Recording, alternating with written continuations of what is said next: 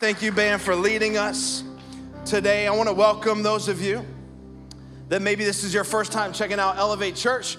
I'm wrapping up a series called Uncaged Faith.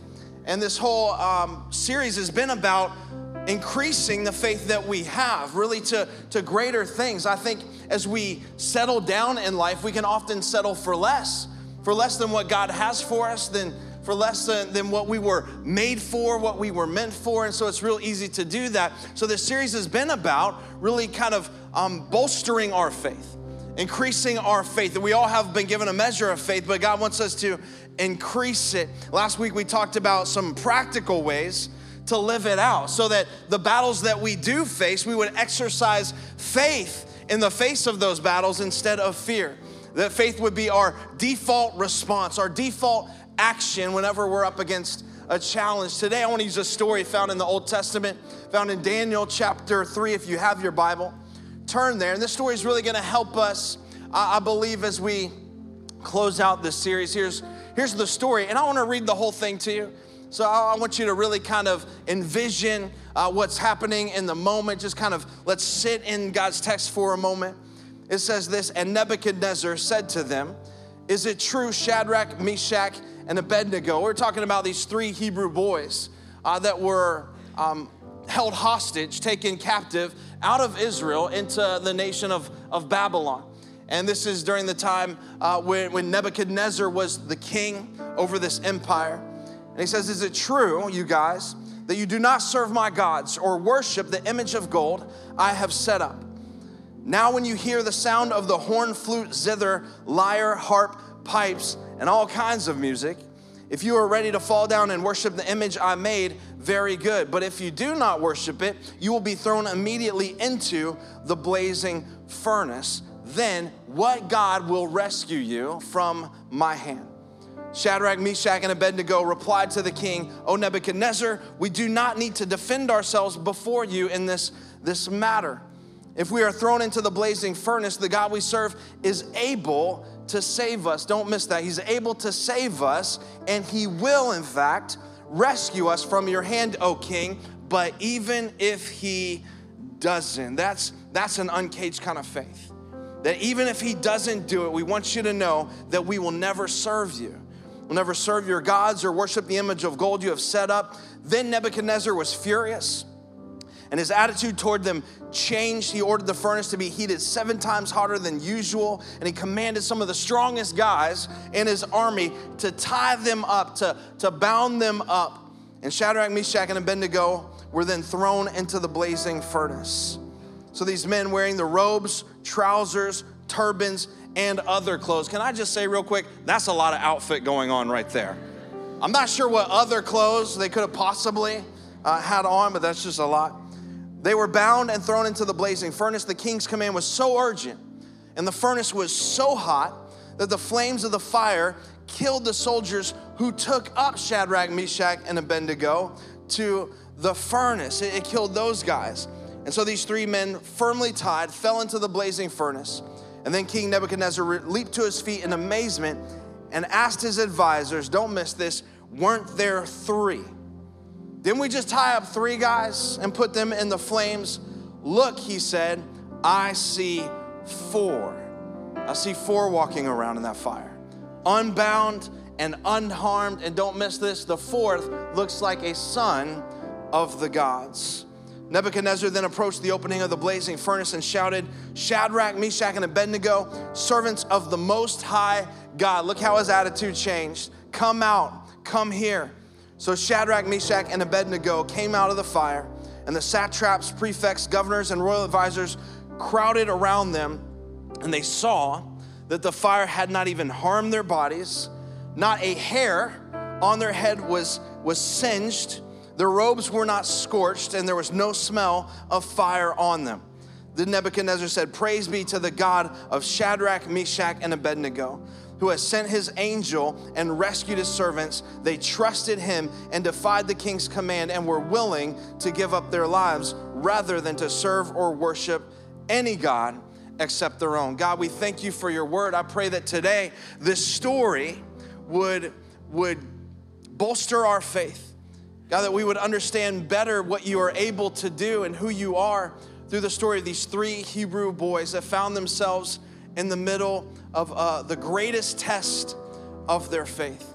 And so, God, I pray that you would, as we open up your word, speak directly to our hearts and let it come alive. In Jesus' name, amen. Amen. Thank you, Dave, for shading with the horn, flute, zither, lyre, harp, all that stuff.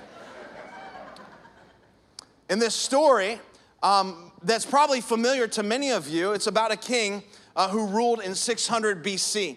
He was the king of the Babylonian Empire. The Babylonian Empire had pulled an Alexander the Great, or Julius Caesar, you could say, and ruled the entire known world at the time. I mean, they were the nation that conquered all other nations. And this king had the habit of going into a nation, conquering it, and then pulling out of that nation kind of the best and the brightest to serve him in his court. And so he pulled out, a lot of the times, these young men, like teenage boys, who would be the brightest and take them to serve in his city. It would be like if he conquered America today, he would go to MIT and Yale and Harvard and Fort LaBeouf, shout out Bisons, and pull the best and the brightest, come on, and force them, right, to work. I'm a Bison, what can I say? And force them to work in his court.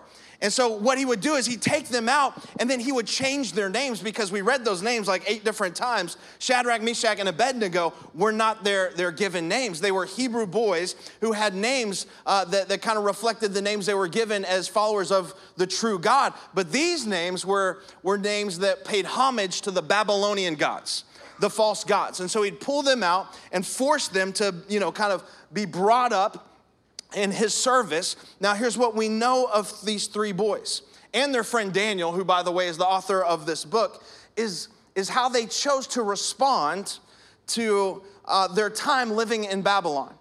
And it's the same way that you and I should approach our lives in the way that we live on this world. That is to say that they were in the world, but not of the world. Maybe you've heard that before, but Jesus asks us to be in the world, but not of the world. Now, that's easy to say, but the struggle is real, right? Like, why is it so hard for us to live this way, to live in the world, but not be of the world? Because while we might not be bowing down to 70-foot statues made of gold, we are worshiping other gods. I want you to know that. We're worshiping gods of power and position, possession. We're worshiping, gods of a pluralistic worldview. We're worshiping the gods of sports or the gods of sports leagues. And so I would submit that it's not that different between today and between Shadrach and Meshach, what they were brought up in. That we are today living in the midst of our own kind of Babylon. So we have to learn how to be in the world, right, but not of the world. And that means that there are 2 mistakes that we must not make. 2 mistakes that we learn from these guys and how to live out our faith and be in the world but not of the world. The first mistake, if you want to jot it down, is isolation. And this is what a lot of people do, by the way.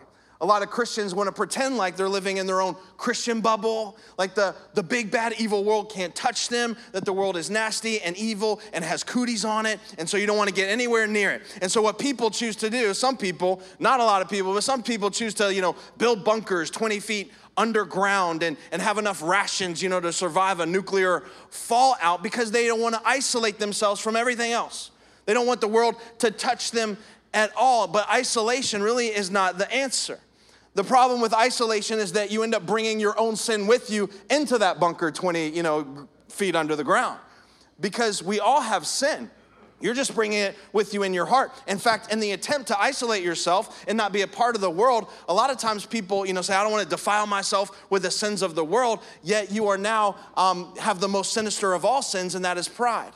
That's inside of your heart and inside of your life. It's pride, smugness. It's this attitude of religious elitism that I'm better and, higher than anyone else. So that's isolation.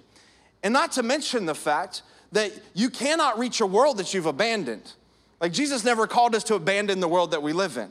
Like, you cannot reach a world that you refuse to touch, that you refuse to be a part of. So isolation really is not the answer. The other mistake that people often make is imitation then. And they say, because we don't want to isolate ourselves, we might as well do what everyone else is doing. we might as well look like everyone else and live like everyone else. And so therefore, a lot of people, because we're afraid to offend anyone, right? We don't stand up for anything. And so we have nothing to offer anyone else because we become identical to everyone else. So we're looking like everyone, doing what everyone else is doing. But God's called us to be different. Followers of Jesus, we are meant to be different people. We're meant to love different, to live different, to have a different set of values, to have a different moral compass, right? That's leading us and guiding us. So isolation really is not the answer either. So imitation and isolation, those are both equal mistakes, but what we see Shadrach, Meshach, and Abednego do that was so wise is exactly what you and I need to do, and that is not choose either. This is the tension that we all face, because at any given moment, we could be pulled to one direction or the other, to isolate ourselves or to imitate everyone else. And maybe even in the same day, you could be pulled in both directions. Same day at school that you want to isolate, you don't want to be a part of that, but yet you still want to fit in, or in the workplace that you're in, that we all catch ourselves, right, wanting to either isolate or imitate. So what should we do? Here's the answer, and that is to infiltrate. That's what these guys did. They said infiltration. That's the goal. That's the right approach. We're not going to isolate from the world. We are going to be a light to the world. Come on, right? We're not going to imitate the world. That we are going to infiltrate the world with the love of God. And that's what we see with these guys. That we can be in it without being of it, so that we can bring something to it. And if you can be in it without being of it and bring something to it, then you can build change. Then you can share love. Then you're not afraid to reach out into the brokenness of our city. In fact, that's why Serve Day for us is such a big deal. If you don't have it on your calendar, you should. But on July 13th, this is an all play. We do what many churches, try to do, and that is to love their cities, that they are in. And so we want to go out, and because we care about the neighborhoods, we care about, the community, we care about the schools, we care about the blood bank in our city having enough blood and able to respond in emergencies. So we bring the blood bank in on that weekend. I know a lot of you don't like needles, but we bring it in anyway because we want to give our blood so they can respond. In fact, we're just following in the footsteps of the original blood donor. Come on, somebody. Jesus, right? Who hung on the cross and shed his blood for us. So let's give back. That's really our heart. I don't know if you realize this, but this is a get your hands dirty kind of church. All right? Where we want to go out. We're not avoiding the brokenness in the city. We're not avoiding that we want to reach out into the world, to be in the world, but not of the world. And we're not out, by the way, to create some weird Christian subculture where it's just Christian this and Christian that. No, we want to be the Christians in the arena of politics, in the arena of government, in the arena of sports and athletics, so that, right, we can do what Jesus called us to do, which was serve and love and give. And Shadrach, Meshach, and Abednego are models of this. How we should serve and love and have influence in a very difficult climate, in a very challenging environment that they are in. These guys had every right to respond negatively to their situation. They could have said, this is terrible. Here we are in captivity. Here we are being held hostage, right, against our will. But that's not what they said. They chose to respond differently. They chose to instead say, all right, so here we are. What can we do? How can we help? How can we have influence? See, many people focus on what's been taken away from them, but we should always be focusing on what can never be taken away from us. And that's what they decided to do. That you can take us out of Israel, but you can't take the God of Israel out of us. But guys, look, you're a hostage. You're a slave to this terrible king. What are you going to do now? And they just determined the best job that we can do. We're just going to do the best that we can do with where we are. So that's what they did. And that was a great plan until it wasn't. Until one day, they were faced with the reality that if they wanted to be a citizen of Babylon, they would have to bow. They would have to bow to a false god because the king came up with this crazy idea. In fact, it was kind of born out of some others that wanted to eliminate these guys. But how do some of you know that what the enemy wants to eliminate you, God uses to elevate you, and that's what God ultimately did in this situation. But he came up with this idea, you have to bow to this golden statue, and if you don't, you're going to face the fire. So they were at a crossroads. They were at a crossroads with the greatest test of their faith. We said earlier in this series that a faith that can't be tested is a faith that can't be trusted. And this is the greatest test of faith that they have had. So they are face to face with going into the fire. And while their goal in this living in this culture is infiltration, to worship this false god would be imitation. To worship this false god, they cannot do. They said, we cannot bow. Now, I've read this story so many times, and I've always thought in my mind, like, why not just bow, but not bow in your heart? Anybody ever think that? Like, why not just kind of, all right, play along. Just go ahead and bow, but don't bow in your heart. Here's why. Because what was written across their heart from infancy was this right here. You shall have no other gods before me. Like, this is the way they were raised. As Hebrews, as young Israelites, you shall have no other gods before me. You shall not make yourself an idol on the form of anything on heaven above or earth beneath or the waters below. You shall not bow down to worship them. So here they are at this place where they had to choose. Do we exalt God or do we bow to man? And when push came to shove, they did what we should do. They responded, King, with all due respect, we cannot bow. Like, we'll serve you. We'll be the best employees we possibly can be. But with this, we cannot do. And the king said, if you don't do it, you're dead. And then they said, but our faith in God is worth dying for. Come on, can't we celebrate that kind of faith? A faith that's worth dying for. A faith for the fire. In fact, the title of this message would be A Faith for the Fire. A faith in the face of the fire. The fire, which was an 1800 degree oven, by the way, that was used to bake bricks. And they said, respectfully, King, we can't bow, so you're going to have to show us the way to the fire. We're going to have to dive in. So the question for us today to wrestle with is, how do we get there? How do we get to that place where we have that kind of faith, where we have this Mount Everest kind of faith? It's been said that if you see a guy on the top of a mountain, he didn't fall up there. Like, that's not how we got there. And I think a lot of times we can read a story like this and think, man, that's such great faith, that God gave him faith in that moment, that perhaps he just fell up to there and had that kind of faith and hope that maybe we can too. But that's not the way it happened.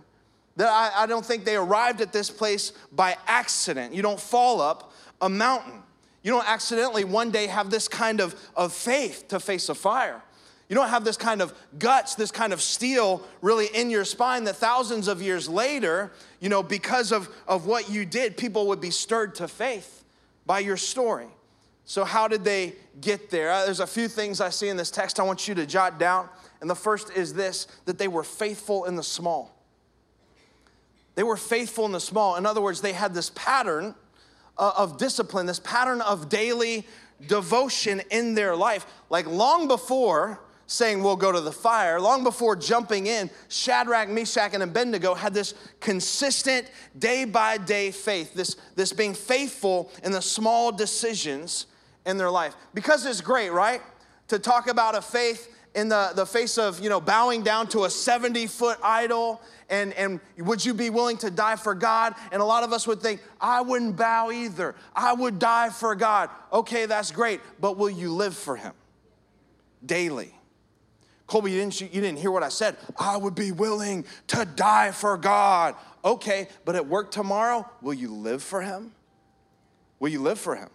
Like when you're like channel surfing or looking through Netflix to decide what you're going to watch, what will you bring into your heart and your mind? Will you daily make these decisions that are living for God? See, chances are God's not going to ask any of us in this room to die for him. Probably, maybe, but probably not. But he is asking every single one of us to live for him. Will you live for him? like daily? That's the question. That's what we see in their life. It's this consistent pattern of deciding that they are going to be faithful in the small things. Colby, you're just reading that into the text. I'm not. That's actually part of the backstory. If you go ahead and read Daniel 1 this week, this is where it all begins. It started with them being faithful in the small with carrot sticks and celery, like the side that you get at Buffalo Wild Wings. That's how it started right here. Like first day on the job, like they were pulled by their supervisor, whoever, and said, hey, welcome to the apprenticeship program for the king / brainwashing program for the king. Here's your new names. Here's what you're going to read. Here's what you're going to wear, cut their hair, all that kind of stuff. Here's what you're going to eat. And they said, hold up. We can't eat that. There are some things that we're allowed to eat. There's some things that we're not allowed to eat. And then this amazing conversation, this great moment, they had this idea. They're like, hey, to the supervisor, and it was really diplomatic the way they did it. They said, hey, could you just maybe do a test? Let's just do a test run. This is Daniel. He said, can we do a test run? And why don't for the next 10 days, you just feed us like carrot sticks and celery. You just feed us ants on a log. Come on, somebody, ants on a log.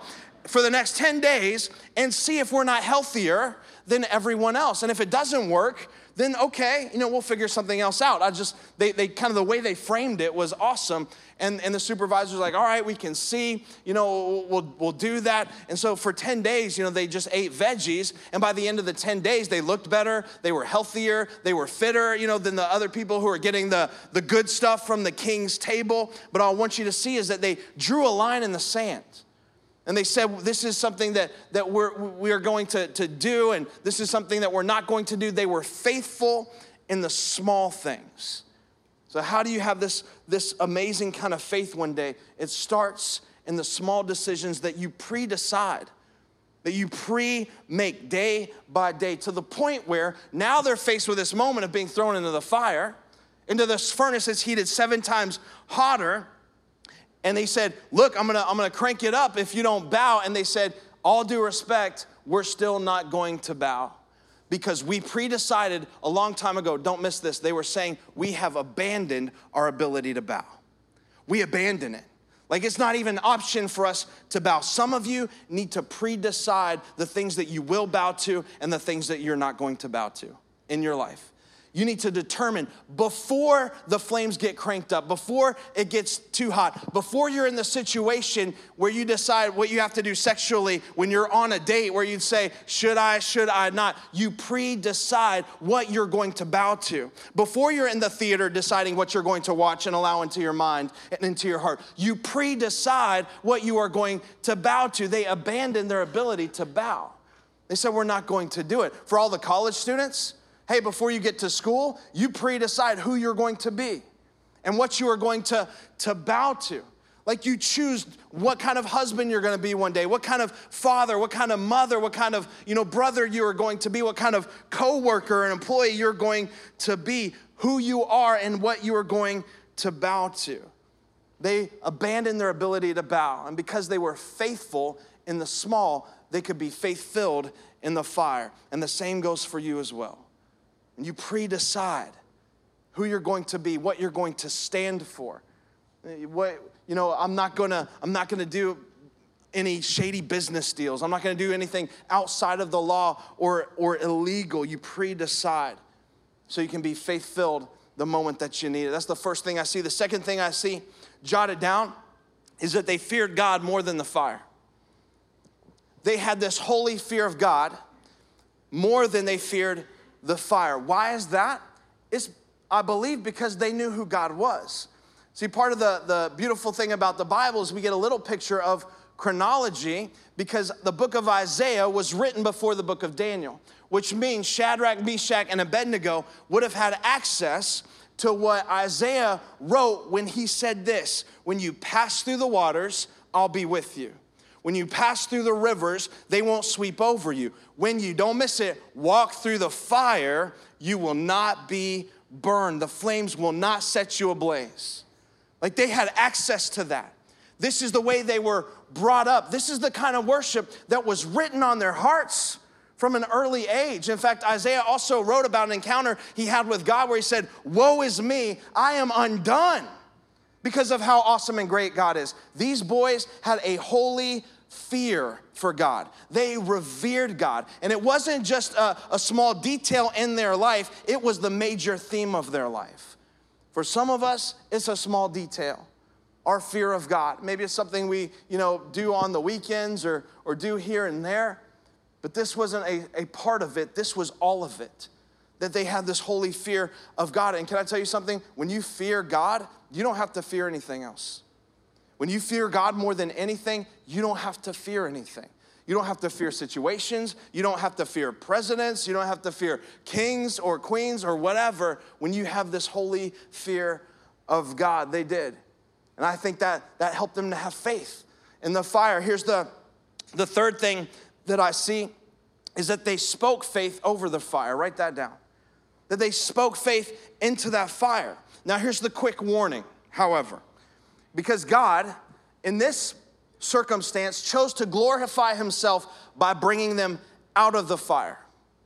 But God doesn't always work that way. He doesn't always work the same way every single time. In fact, what I've learned in my life and from God's word is that God can either deliver you from the furnace or he can deliver you through the furnace. Either way, it's deliverance. What do you mean, Colby? It means sometimes God will call you out of that circumstance and he'll rescue you from it. He'll deliver you that way. Other times he'll allow you to stay in it. And that will deliver you too. He will deliver you that way. Shadrach, Meshach, and Abednego, they knew that was a possibility. They didn't know going into it how God would rescue them. They knew God would rescue them. In fact, look what it says in verse 17. Again, they mentioned it 3 times. First, they say, God is able. The God we serve is able. Like he's able to do it. God could snap his fingers in an instant and rescue us. He could snap his fingers and the flame would go out. Then they said this, he will rescue us from your hand. They had confidence in what God would do. But even if he doesn't, there's a third thing they said in verse 18.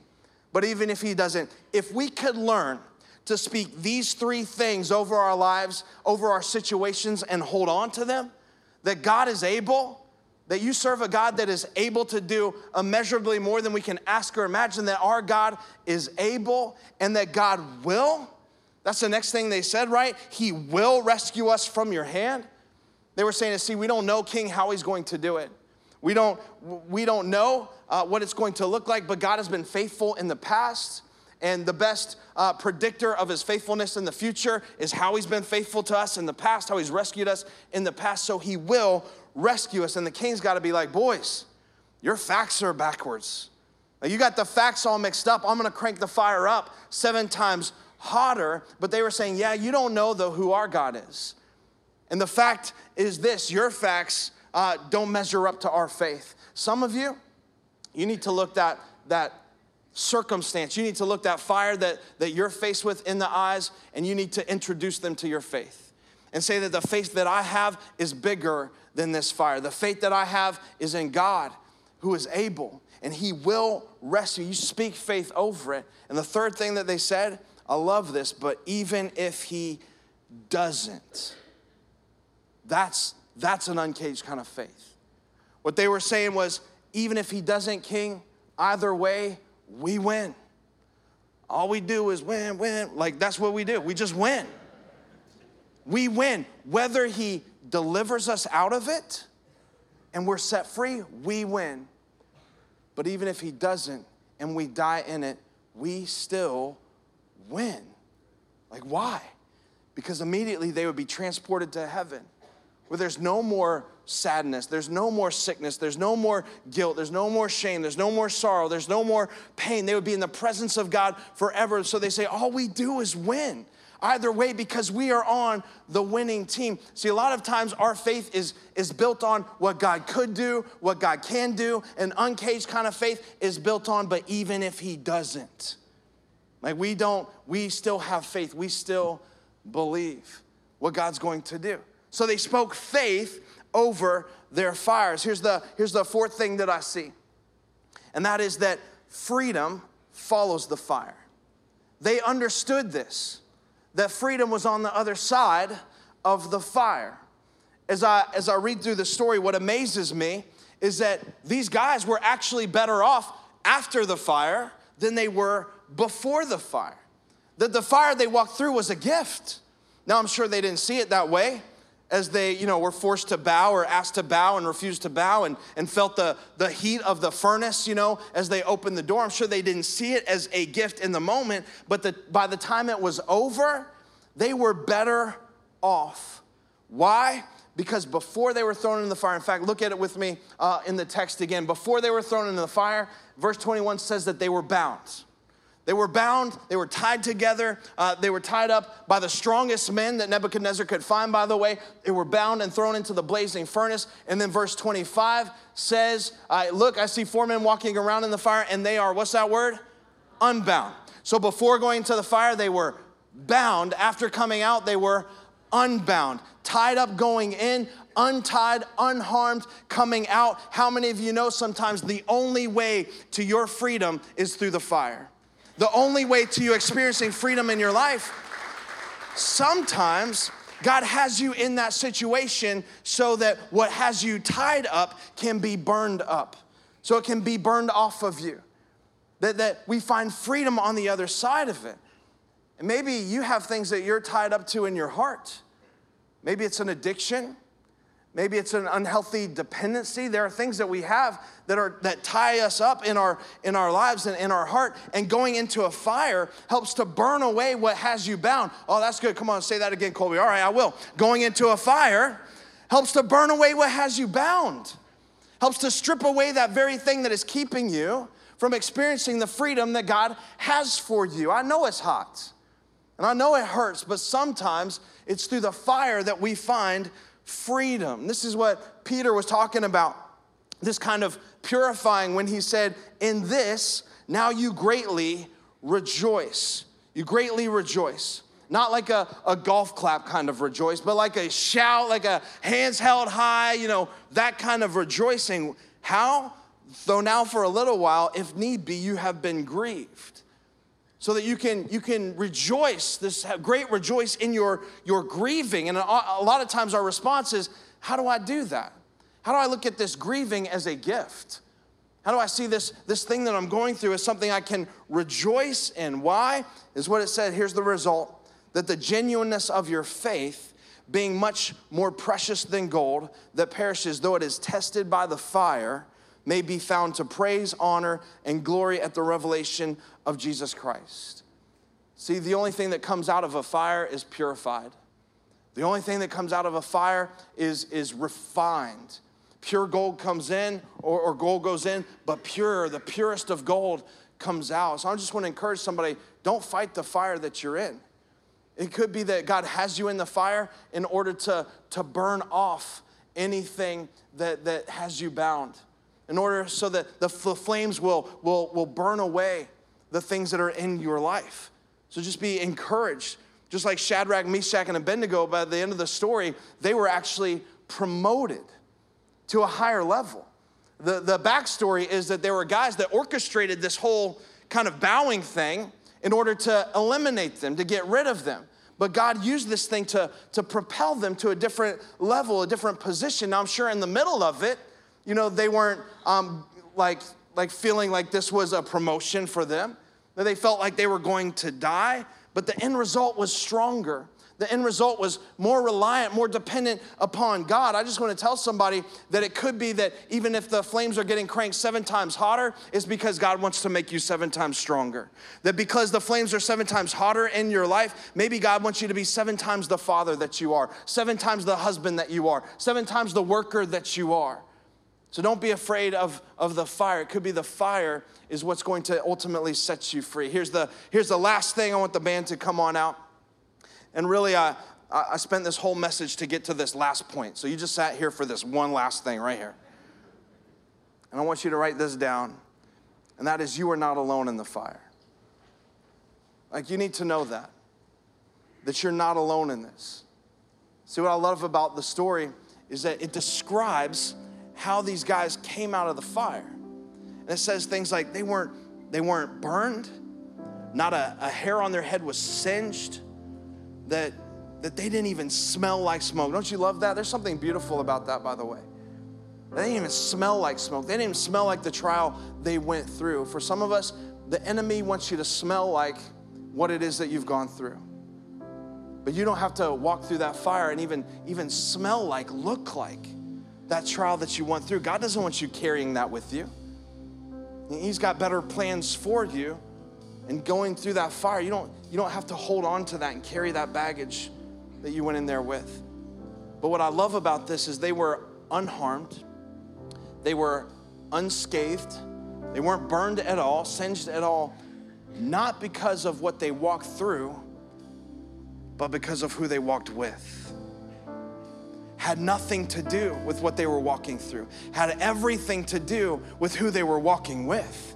Who are you walking with in that fire that you're facing? Look at the verse again one more time, verse 25. King Nebuchadnezzar shouted, "Look, I see 4 guys walking around in the fire, unbound and unharmed, and the 4th looks like what? A son of the gods." You know who that is? That's Jesus. This is an Old Testament appearance of Jesus. This is called a Christophany in theological terms. But the reason they could walk through the fire, walk through what they walked through, was not anything to do with where they were walking, had everything to do with who was walking beside them. What I love about this story so much is that Daniel 3 points us to Jesus. Not just because Jesus was there in the fire, I believe that's who it was, standing with them in the fire, but because Jesus, when he went to the cross, absorbed the heat for us. Took our pain, took our sin, took everything upon him, that he stood in the fire for me and for you. See, at the end of the story that we read, 3 walk in, 4 are in there, 3 come out. Jesus didn't come out. That other in the fire didn't come out. You know why? Because he had some unfinished business. There was another fire that he was gonna stand in, and it was the fire that he stood in for me, and it's the fire that he stood in for you when he went to the cross. This really is a picture of the gospel, that Jesus was willing to take on the heat, to take on the flames, so that you and I would not have to. When he died, was crucified and buried, he took on that for me and for you. And I wonder if some of you today, you need to place your faith in Jesus. You need to realize that he went into the fire for you, that you've yet to call him Lord and Savior of your life. You've yet to allow him to pay for your sins on the cross. And the worst thing in the world would be to pay for something that he's already paid for. And so maybe today this is why you're here, because you realize for the first time that Jesus stood in that fire for you. He'll stand in that fire with you if you surrender your life to him. In fact, would you bow your head, close your eyes? All around this room, I want to give you a chance to do that right now. But before we get there, maybe there are those of you that are followers of Jesus that you are facing a fire. You just need to be reminded there's another in there with you, that Jesus walks through, that even though you walk through the valley of the shadow of death, you don't have to fear evil. As long as you fear God more than anything else, it can't touch you.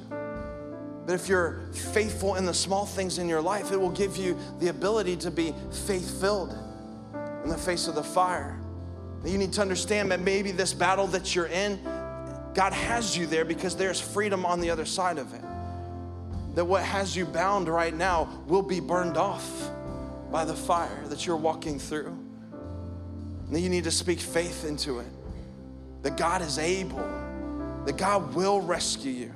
That even if he doesn't, you'll never bow. Some of you need to abandon your ability to bow. You need to pre-decide today what you will bow to in your life and what you won't bow to in your life. But I want to give those of you a chance this morning that have never allowed Jesus to stand in the fire for them, have never surrendered their life to follow him. To do that, the way we do that's through prayer. We confess Jesus as Lord. The Bible says we believe in our heart that God raised him from the dead, that we would be saved in that moment. And so I want to lead you in a prayer that does that. Maybe you prayed that prayer a long time ago, but you are so far from where God has you, or you know what God wants for you. Or maybe you've never done that. I want to lead you in that prayer. If you say, Colby, when you pray that, I'm going to pray right along with you. No one's looking around, every head bowed, eye closed. Would you right now just boldly raise your hand and say, I'm going to confess today that Jesus is Lord. I'm gonna let him walk through the fire on my behalf to pay for my sins. I know he went to the cross for me and saves me. And so that's why I'm here. Awesome. God bless all of you. You can put your hands down. Just say something like this in your heart. You can whisper it. You can say it out loud. Just say, Jesus, today I surrender my life to you. Thank you for walking through the fire for me. Thank you for dying on the cross for my sin. I repent and I choose now to follow you. I confess you as Lord and as Savior. And from this moment on, I give you my whole life in Jesus' mighty name. Amen.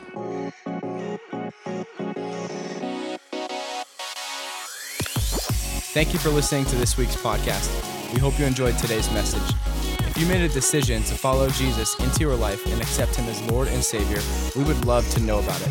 You can go online to elevatechurch.com/yes, and there'll be some practical next steps for you to take along this journey. If you want to commit to fulfilling the mission and vision of this church to see people far from God reach their full potential in Christ, you can go online to elevatechurch.com/give.